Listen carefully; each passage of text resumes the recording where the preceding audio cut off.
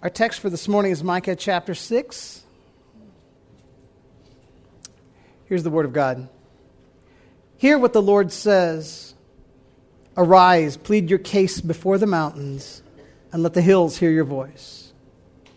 Hear, you mountains, the indictment of the Lord, and you enduring foundations of the earth. For the Lord has an indictment against his people, and he will contend with Israel.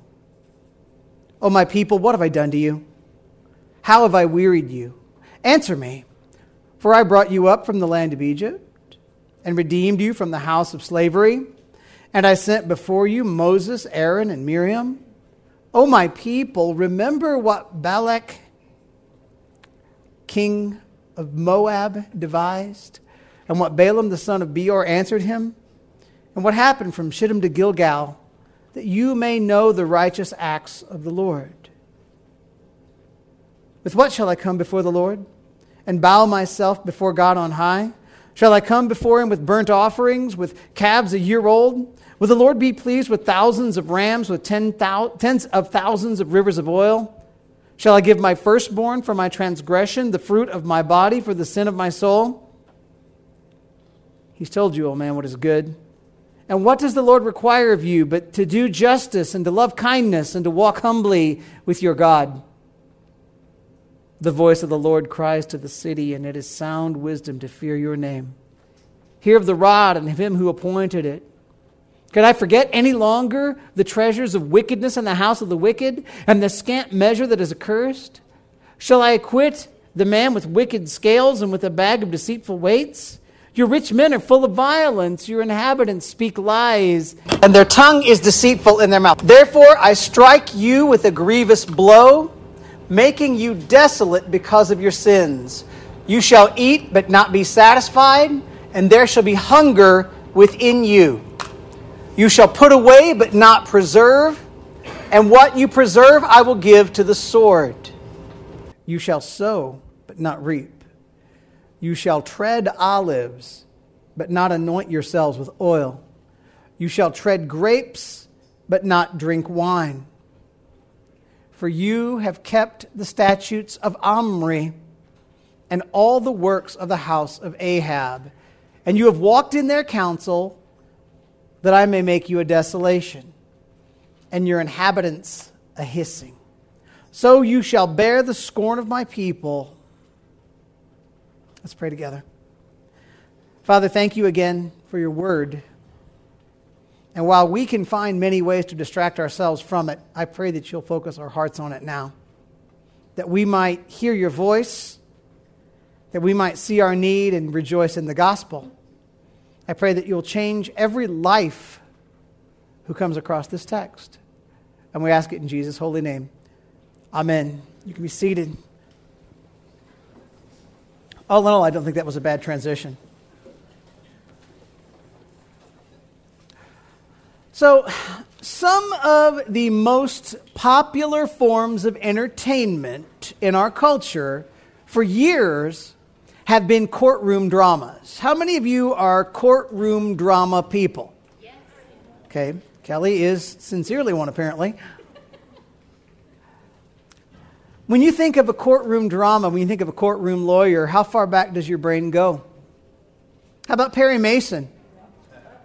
9 seasons Perry Mason was on the air, 271 episodes. In the 1980s, when Mayberry was shut down, Andy Griffith apparently became Matlock and was trying cases left and right. But from the late 90s to the present, Law and Order, and then the spinoff Special Victims Unit, right? Those have run for 2+ decades. Can you believe that? That's a long time. But there's something about putting people in a situation where evidence is going to be examined and testimonies given and verdicts are rendered. It speaks to us, doesn't it? It speaks to the human soul. And even in the Word of God, the Lord often uses a picture of a divine courtroom to show his righteousness in comparison to the people's rebellion. And the Lord will present evidence to show he has been perfectly, constantly, always faithful to all of his promises. And the Lord shows in these courtroom settings that his people, the ones who agreed to be bound by his covenant laws in the Old Covenant, they have refused to hold up their end of the bargain. And you find a scene just like that playing out as Micah opens for us the third and final section of this book. Now, by now, I think you know how this is going to work, right? We're going to read through the chapter. We're going to see what God had to say to the people of God around 700 BC through the words of Micah. And then we'll find three key points as we go through it. But we'll revisit the chapter briefly at the end to see what God has to say to you and me in the present day through the lasting truth of his holy word and his perfect ways. So, for you who are note takers, get ready. Point number 1, remember the faithfulness of God. Remember the faithfulness of God. And look at verses 1 and 2 here. Hear what the Lord says. Arise, plead your case before the mountains, and let the hills hear your voice. Hear, you mountains, the indictment of the Lord, and you enduring foundations of the earth. For the Lord has an indictment against his people, and he will contend with Israel. Verse 1 here of Micah 6 calls on the people to listen up, to hear what the Lord says. And that phrase at the beginning, hear what the Lord says, that marks the beginning of each of the 3 prophetic cycles you find in this book. Because chapters 1 and 2 are a unit, 3 through 5 are a unit, and 6 and 7 are a unit. And in each of the prior 2 cycles we've seen, what have we seen happen? God's people have refused to keep God's word. They've refused to be a just people. We've seen that the leaders, be they the spiritual leaders, the political leaders, they've chosen greed, they've chosen cruelty over righteousness and justice. And in each of the cycles, God has promised to bring judgment, his holy judgment on the land for the people's sin. But also in the first 2 cycles, we've seen hope for the future because God will never, no, not ever, let his promises go unfulfilled. So let me ask you this. Do you think that's going to change? You think God is now going to stop being faithful? No, I don't think so. So here we go. Verses 1 and 2. Micah presents for us a courtroom drama setting. God the Lord is going to be the plaintiff. He's going to present a case against Judah, an indictment against Judah, the covenant people. The people are going to be required to respond to the Lord's declaration that they have failed to follow God's covenant ways. Now, if you look at this, in this trial, who's going to witness the trial? Who's going to be the jury here? God calls the hills, the mountains, the foundations of the earth to pay attention. The creation of God will be the witness to the righteousness of God in the face of the rebellious people of God. Now, the idea of asking a mountain to stand as witness, the idea of asking a standing stone even to bear witness, that's not unusual. You guys ever hear the word Ebenezer before? Besides A Christmas Carol, I'm not talking about Ebenezer Scrooge. Where do you hear the word Ebenezer in your life? Who knows? In Come Thou Fount of Every Blessing and in the Bible. Exactly. When we sing, here I raise mine, Ebenezer, hither by thy help I've come. That's the name of a standing stone of remembrance from 1 Samuel chapter 7, verse 12. The Bible actually reads there, Samuel took a stone and set it up between Mizpah and Shen and called its name Ebenezer, for he said, till now the Lord has helped us. So when you sing, here I raise mine Ebenezer, what you're saying is, I am marking in my mind a point of remembrance that up until now, God has been a faithful helper in my life, and therefore I know by his good pleasure, he will continue to be a helper to me. In Genesis 31:48, Laban sets up a heap of stones to bear witness between himself and Jacob. In Joshua 22, the tribes that lived across the Jordan, they actually set up a copy of the altar in Jerusalem that it might bear witness to their connection to the people who lived in the land. Multiple places in the law, God calls down the witness of the heavens and the earth on his people. Deuteronomy 30:19, how familiar will this sound to you? I call heaven and earth as witness against you today that I have set before you life and death, blessing and curse. Therefore choose life, that you and your offspring may live. That sounds familiar, doesn't it? The point in all of those situations is that even if we people are fickle, even if we're changeable, even if we're malleable, even if we forget, the creation of God will always stand as an everlasting witness that God who created has always been faithful and true to his holy word. Thus God can call the mountains and the hills and the foundations of the earth to hear his indictment. For the Lord has an indictment against his people, and he will contend with Israel. Now look at verses 3 through 5. O my people, what have I done to you? How have I wearied you? Answer me. For I brought you up from the land of Egypt and redeemed you from the house of slavery. And I sent before you Moses, Aaron, and Miriam. O my people, remember what Balak, the king of Moab, devised, and what Balaam, the son of Beor, answered him, and what happened from Shittim to Gilgal, that you may know the righteous acts of the Lord. So God here starts making the case in the courtroom drama, right? Verse 3, he asks the witness, how have I wearied you? Now, by the way, that's not a question I recommend a husband ask his wife, because she'll have an answer. But God looking at his people saying, how have I wearied you? Is God saying, how have I not upheld my part of the bargain? And we know God's been faithful, don't we? But God's going to demand that the people admit it instead of pretending that God has somehow burdened them unduly. Verse 4, God gives evidence of his faithfulness. He brought Israel up out of Egypt. There they had been slaves to a nation far mightier than themselves. But God moved. God sent Moses to Pharaoh. God sent the plagues on the land. God brought the people out of their captivity. God parted the Red Sea. God crushed the Egyptian army, drowning their charioteers under the same waves of that sea. God was faithful to save Israel. In the previous chapters of Micah, we also saw that the people of Micah's day had terrible leaders. Their governors and their priests were corrupt. Don't you love that we don't live in a land with corrupt leadership? Okay, maybe you guys can identify.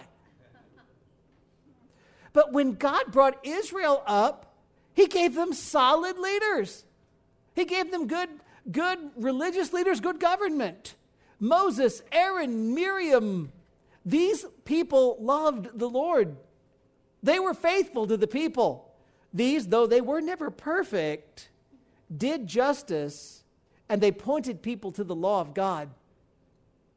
Then in verse 5, God points to his faithfulness to protect the people during the latter time of their wilderness wanderings. In Numbers 22 and following, you read the account of the evil king Balak, the wicked prophet Balaam. You guys know the story, right? How many of you are only thinking of a donkey right now?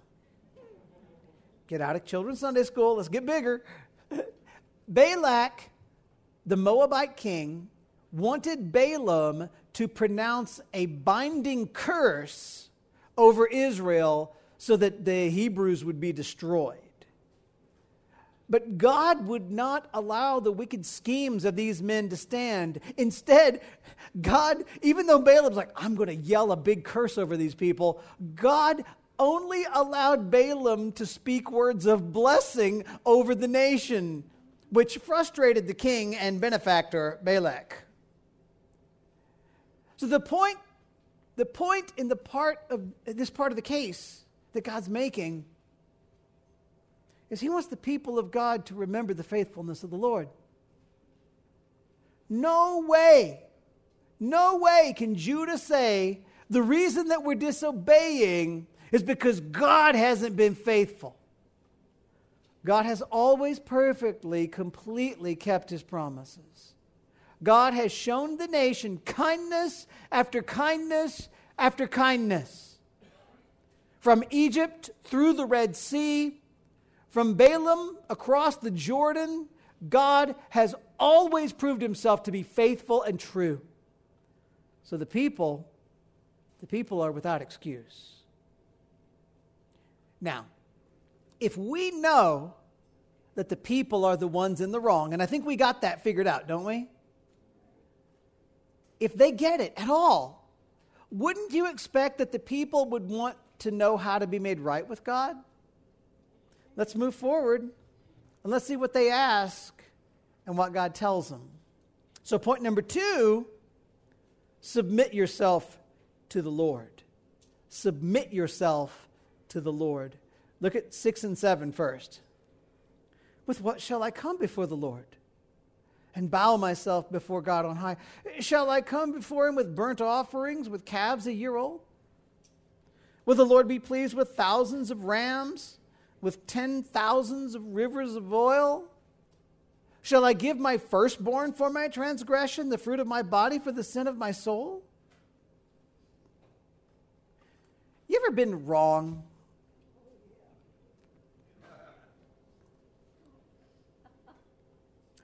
I don't mean a little wrong, by the way. I mean really wrong. Have you ever been really wrong? You ever made a mistake that actually hurt somebody? You ever say something that no matter how many times you apologize, you know you're never going to be able to erase that from somebody's mind? You ever break a trust and think to yourself, I don't know if I'll ever get it back?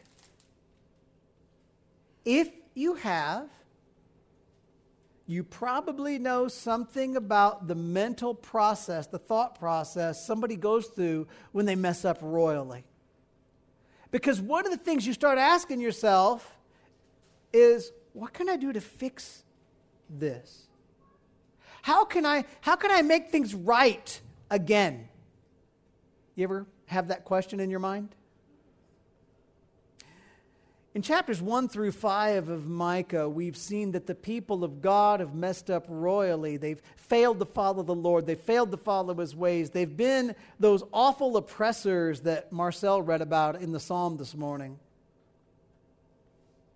And now in verses 1 through 5 of chapter 6, we've seen again, God knows that the people have messed up. They've got no excuse. They're guilty. And everybody watching, the mountains, the hills, the foundations of the earth, the Lord, everybody knows they're guilty. If the people are at all sensitive to the things of God, they're going to want to be made right with God. Nobody should want God to be their enemy. Nobody should want to face the judgment of God. Now again, we are talking here about the people living in Jerusalem in Micah's day. And those people know they've got a military threat from surrounding nations right now. The Assyrian Empire is a threat at present. The Babylonian Empire will be a threat on the horizon. Judah has been decimated already by previous military encounters. They've got no hope of defending themselves whatsoever. And now you know that this weakened state that the nation is in, it's because of the sin of the people against the Lord. And the people need to think that they need God's help. They need God's forgiveness if they're going to survive for long. And in verses 6 and 7, you see the people asking what they can do to appease God. What can they do to make things right with God again? What kind of offering do they need to make if they want to get back in God's good graces? Now, I'm going to tell you up front, the people asking the questions of verses 6 and 7 are missing the point. They've failed to know and to understand God. They failed to grasp the fact that sacrifices and offerings are not what God's after. God is far more interested in the hearts of people. Y'all remember the time that King Saul disobeyed the command of God? God told Saul, go in and conquer this enemy people, but you're not supposed to take any of their livestock home with you. Saul, of course, did. And when Samuel comes to Saul and asks him why he did not obey God, why he brought these critters out of the land, what then is this bleating of sheep in my ears? Saul said, oh, I brought these out because I was going to sacrifice them to the Lord. And Saul didn't know, he didn't understand that God did not want or need his offering. 1 Samuel 15, verse 22, Samuel said, has the Lord as great delight in burnt offerings and sacrifices and as in obeying the voice of the Lord? Behold, to obey is better than sacrifice, to listen than the fat of rams. God is interested in hearts that are for Him, truly for Him. Can I let you in on a secret? God doesn't need your sacrifices. You have never once added to God's abilities. You've not fed Him. You've not watered Him. You've not impressed Him. God certainly is not interested in an offering given by somebody that has no interest in loving or knowing or following Him. In Micah 6:6, the people ask what should they give as an offering to God. And they start off with things that at least make some level of sense based on the law. Should we offer a burnt offering? Should we offer a young calf? Will that make things better? That at least follows the law. Then verse 7, the offerings get a little more extreme. What about thousands of rams, tens of thousands of rivers of oil? Is that going to work? That's like saying, should I give God $1 and maybe He'll forgive me?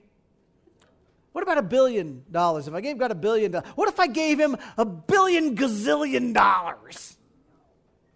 Will that help? What about something even more extreme? At the end of verse 7, the question's raised, should I give my firstborn for my transgression, the fruit of my body for the sin of my soul? What do you think? Should I give my firstborn? Son or daughter? Both of them? I'm thinking about it. No, I'm not. That's the people asking, well, God, if I go so extreme as to offer child sacrifice, would that make up for my wrong? Yeah. Make 2 mental notes here. First, at least give some credit. The people realize they're in a situation where they are utterly helpless. They're guilty, they know it, and they're powerless to fix it. But second, realize that these people asking those questions are not showing us that they know God at all. They should know that child sacrifice is not going to please the Lord. God does not like it when you kill children. This is why we are sweetly but intentionally uncompromising for the protection of human life from womb to natural death. They should know that a heart that believes God so as to love Him, to obey Him, that's what God's after. He wants you to believe in Him and trust Him and follow Him. But then look at verse 8. Again, this is God speaking to the people of Micah's day. He's told you, O man, what is good. And what does the Lord require of you but to do justice and to love kindness and to walk humbly with your God? That is probably the most well-known verse in this little book. Does that one ring familiar to you? Yeah. And that's the answer to what God wants of His people in Micah's day. He does not want their money. He does not want their animals. He certainly doesn't want them to sacrifice their children. Ultimately, God wants them to know Him and to love Him. So what does God require? You should know, oh man, you who belong to the Lord, you have the law of God written down in His book. You've got to know this already. The requirements of God have not changed in the years from Moses to Micah. So verse 8, you get 3 things. First, God tells the people to do justice. What is justice? Justice is the right and proper application of the word and ways of God. Justice is the right and proper application of the word and the ways of God. You miss any part of that, you don't get justice, folks. Remember, all through this book, the people of Judah have been refusing to do justice. The leaders would not prosecute the rich and the powerful. Instead, they would favor the rich and the powerful. The leaders would not plead the cause of the poor and the oppressed, even when they were being wronged. The leaders would not act to make a person whole when that person had been wronged by somebody more powerful than them. As a nation, if the people of Judah want to please God as a nation, God says, do justice. Stop showing partiality in your judgments. Don't favor the rich. Don't favor the poor. Don't rob. Don't defraud. Don't oppress others. Treat people with the love of neighbor that you see in the Ten Commandments. Do justice. But then it goes further. Even as an individual, though, don't you think the people of Micah's day understood that justice is a good thing? I mean, do you guys think honestly that there's anybody out there who honestly says, I don't want any justice. I'm very anti-justice. I mean, you got to be Lex Luthor at that point, don't you? What does it mean? We'll come to the next step in a minute, but I want to talk about this for a second. What does it mean? A boss should pay his worker what he's agreed to pay them. A boss should pay their workers what they're owed, right? If I get you to do a job and then say, yeah, but I'm not going to pay you, that's a problem. A borrower should repay his debts. Isn't that true? If you say, I will pay you back this money at this amount of time, if you're going to do justice, personally, you do everything you can to pay that money back. A person should refuse to steal from or defraud another person. A shop owner should only use honest weights, honest measures, honest markings. You want to do justice? Never take from somebody else what is not yours to have by law. Right? Okay, let's go second here. Do justice, love kindness. The word for kindness here is actually the word hesed, the Hebrew word for covenant-loving kindness. That's the word that God uses in the Old Testament when he describes his committed love for his people, his covenant-making, covenant-keeping love. In case it helps you, the Jesus Storybook Bible, the author calls it a never-stopping, never giving up, unbreaking, always and forever love. That's not a bad definition for hesed. Y'all want to know how to please God? God says to Micah. Don't try to buy God off with empty offerings. Love God. Love God's love. Love loving God. Love others with the kind of sweetness with which God has loved you. Love the Lord your God. Love your neighbor as yourself. Those things please God.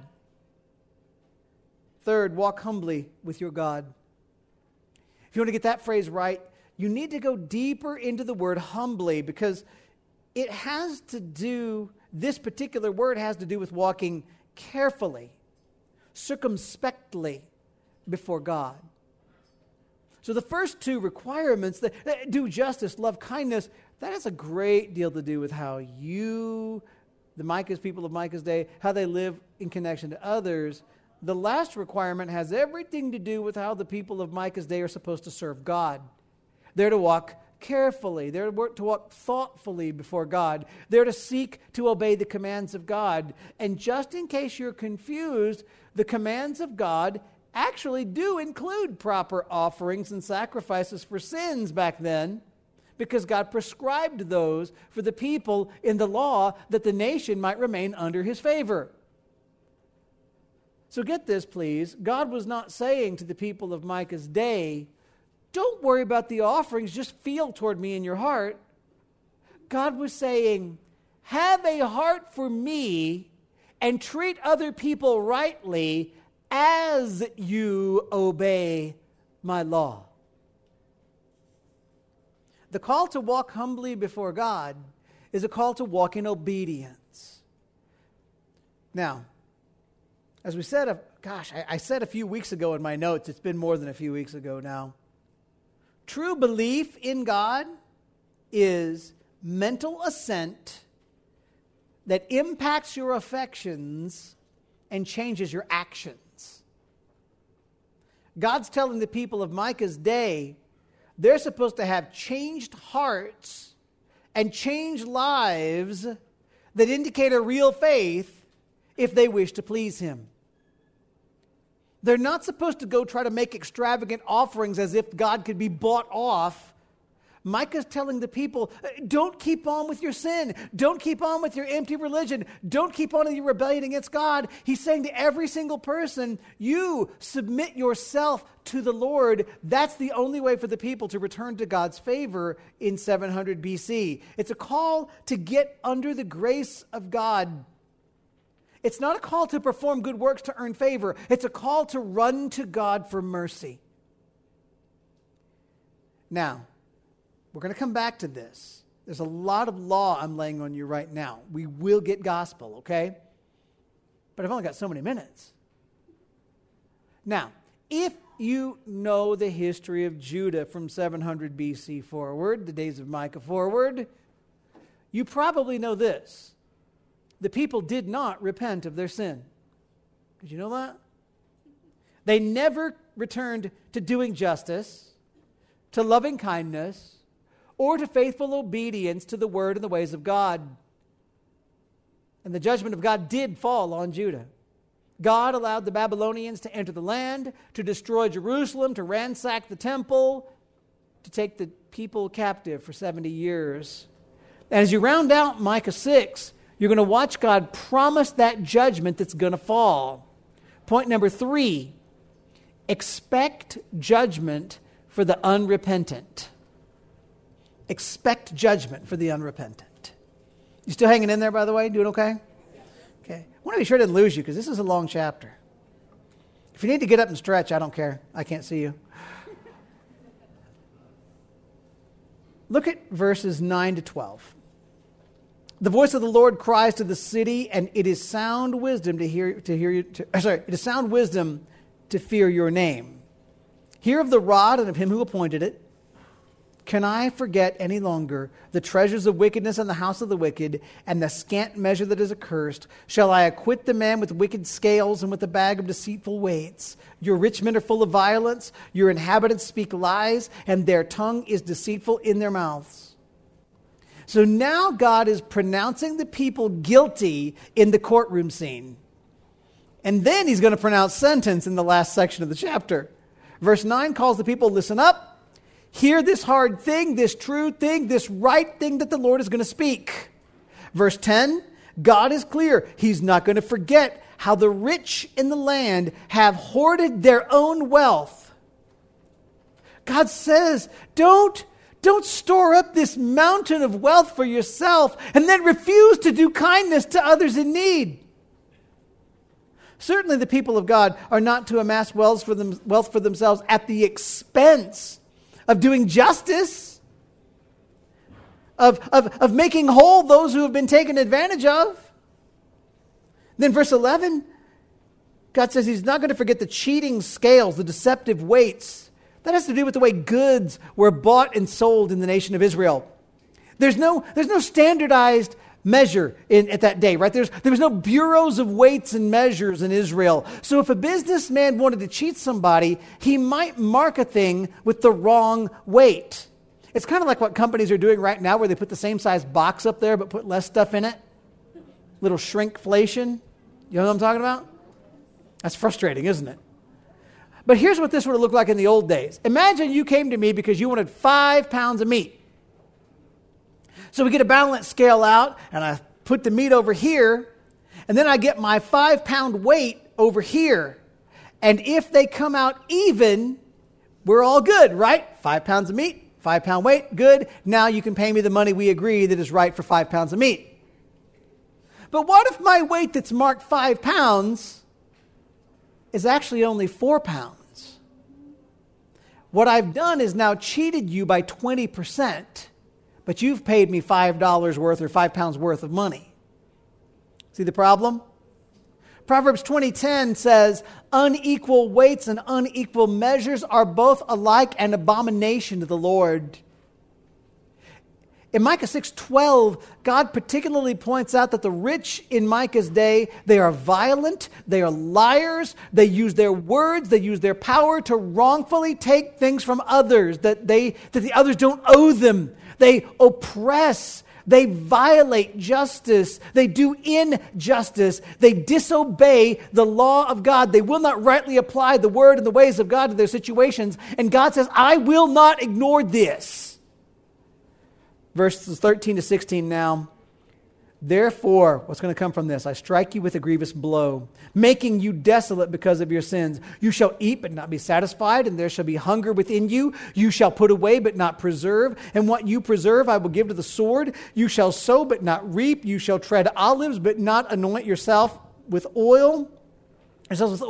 You shall tread grapes, but not drink wine, for you have kept the statutes of Omri and all the works of the house of Ahab, and you have walked in their counsels, that I may make you a desolation, and your inhabitants a hissing. So you shall bear the scorn of my people. This is the sentence once we've seen the guilty verdict.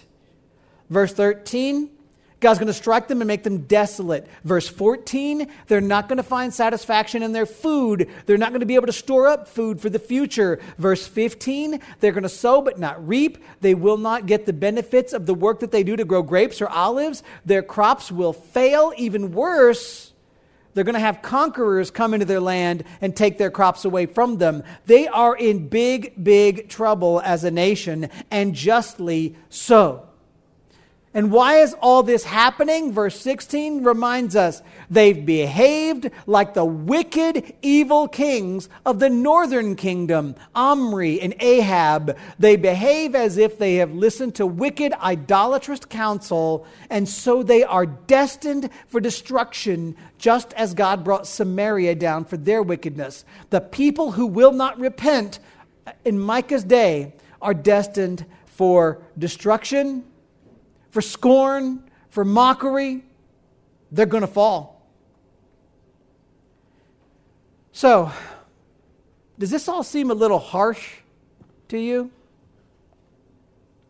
Remember, God was in a legal, covenantal, contractual type relationship with the people of Judah. They agreed to God's terms. They agreed to obey the law. They agreed to love only the Lord.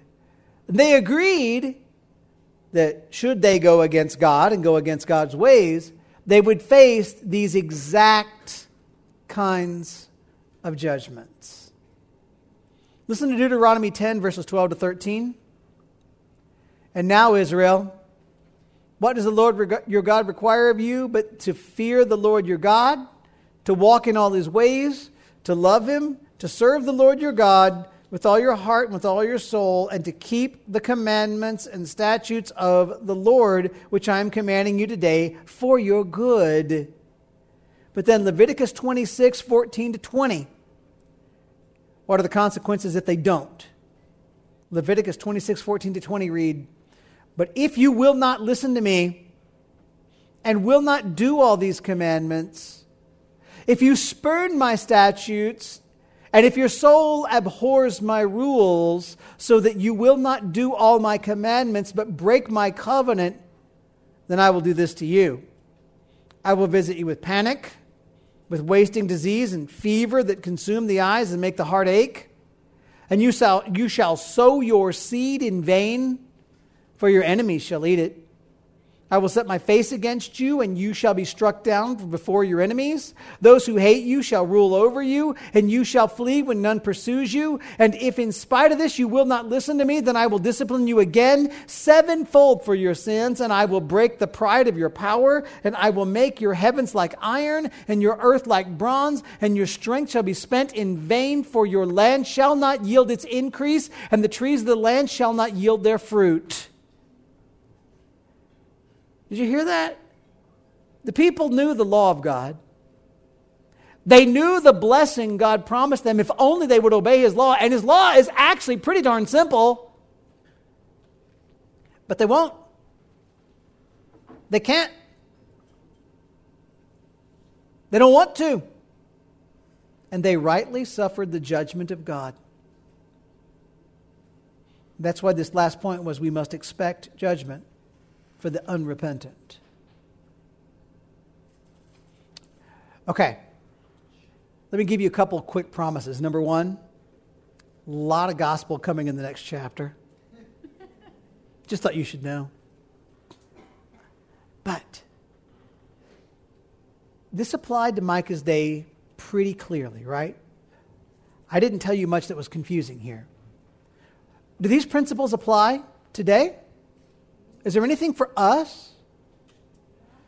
Well, what's the first point again? Remember God's faithfulness. Is that still true today? Guys, God has been so very good. How good has God been? Where has God been faithful? How about Jesus? Can we go there? The Lord God sent Jesus Christ, His only Son, to rescue people like you and me from the guilt and sin that we could never escape on our own. Jesus lived perfectly so that He could grant to our accounts a perfection we never lived. Jesus died sacrificially to pay the penalty for sins He never committed, but we did. Jesus rose from the grave to give us life. Remember, God has been that faithful. And let that make you deeply desire to follow the Lord Jesus. How about the second point? Submit yourself to the Lord. How do we do that? What's the first way a person submits themselves to the Lord? Any guess? What would you say? We can play Sunday school. What's the first way to submit yourself to the Lord? Confession? More? Have a relationship. What did God command people to do? 2 things to be saved. Repent and believe. You want to respond to the Lord with faithfulness? You can't do it by behaving well. You do it by entrusting your very soul to Jesus and His finished work. Believe in Jesus. Turn away from sin and ask Jesus for saving grace. Stop thinking, I get to be the boss of my life. I'm the master. Everything goes my way. Stop that. Stop thinking that you get to determine what's right and wrong, what's good or bad. Just turn and say, Jesus, Lord Jesus, I believe in you. Please save me. If you have genuinely believed in Jesus, then what? How about do justice, love kindness, and walk humbly with your God? You guys think that still applies to Christians?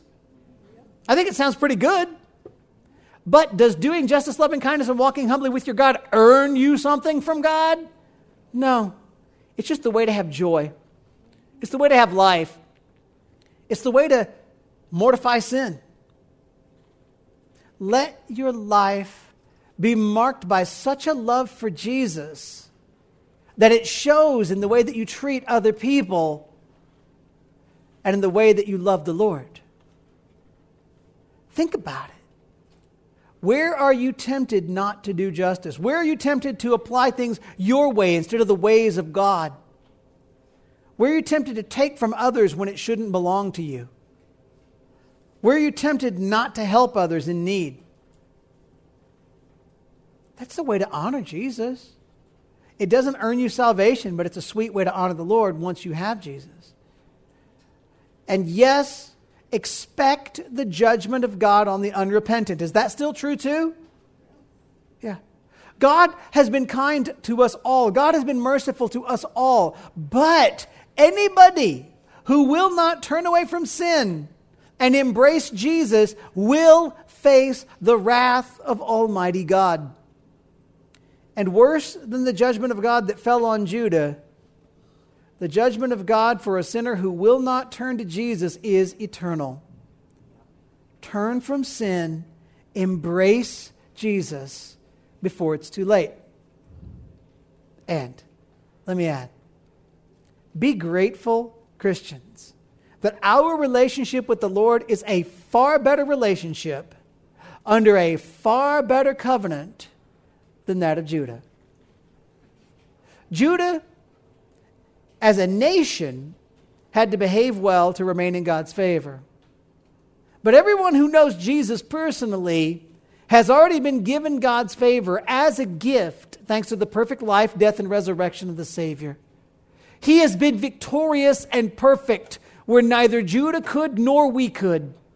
So thanks be to God for the grace of God we find in Jesus Christ. Let's pray together, friends. Lord God, as we bow here, we ask you to take our lives and make them exactly what you want them to be. Give us hearts that remember your faithfulness. Give us hearts that desire to follow your ways. Give us hearts that would warn the world of the judgment that they face. Help us, God. Help us to be faithful to you. Not because we think our faithfulness is going to get us something, but because it's good. Because you're good. Because it's right. Because it's life. Lord, have mercy on us that we would be able to love Jesus, be saved by Jesus, do justice, love kindness, and walk humbly with you. Shine the light of your holiness into the corners of our lives that we might be able to turn from sin and follow you more faithfully. We ask it in Christ's name. Amen.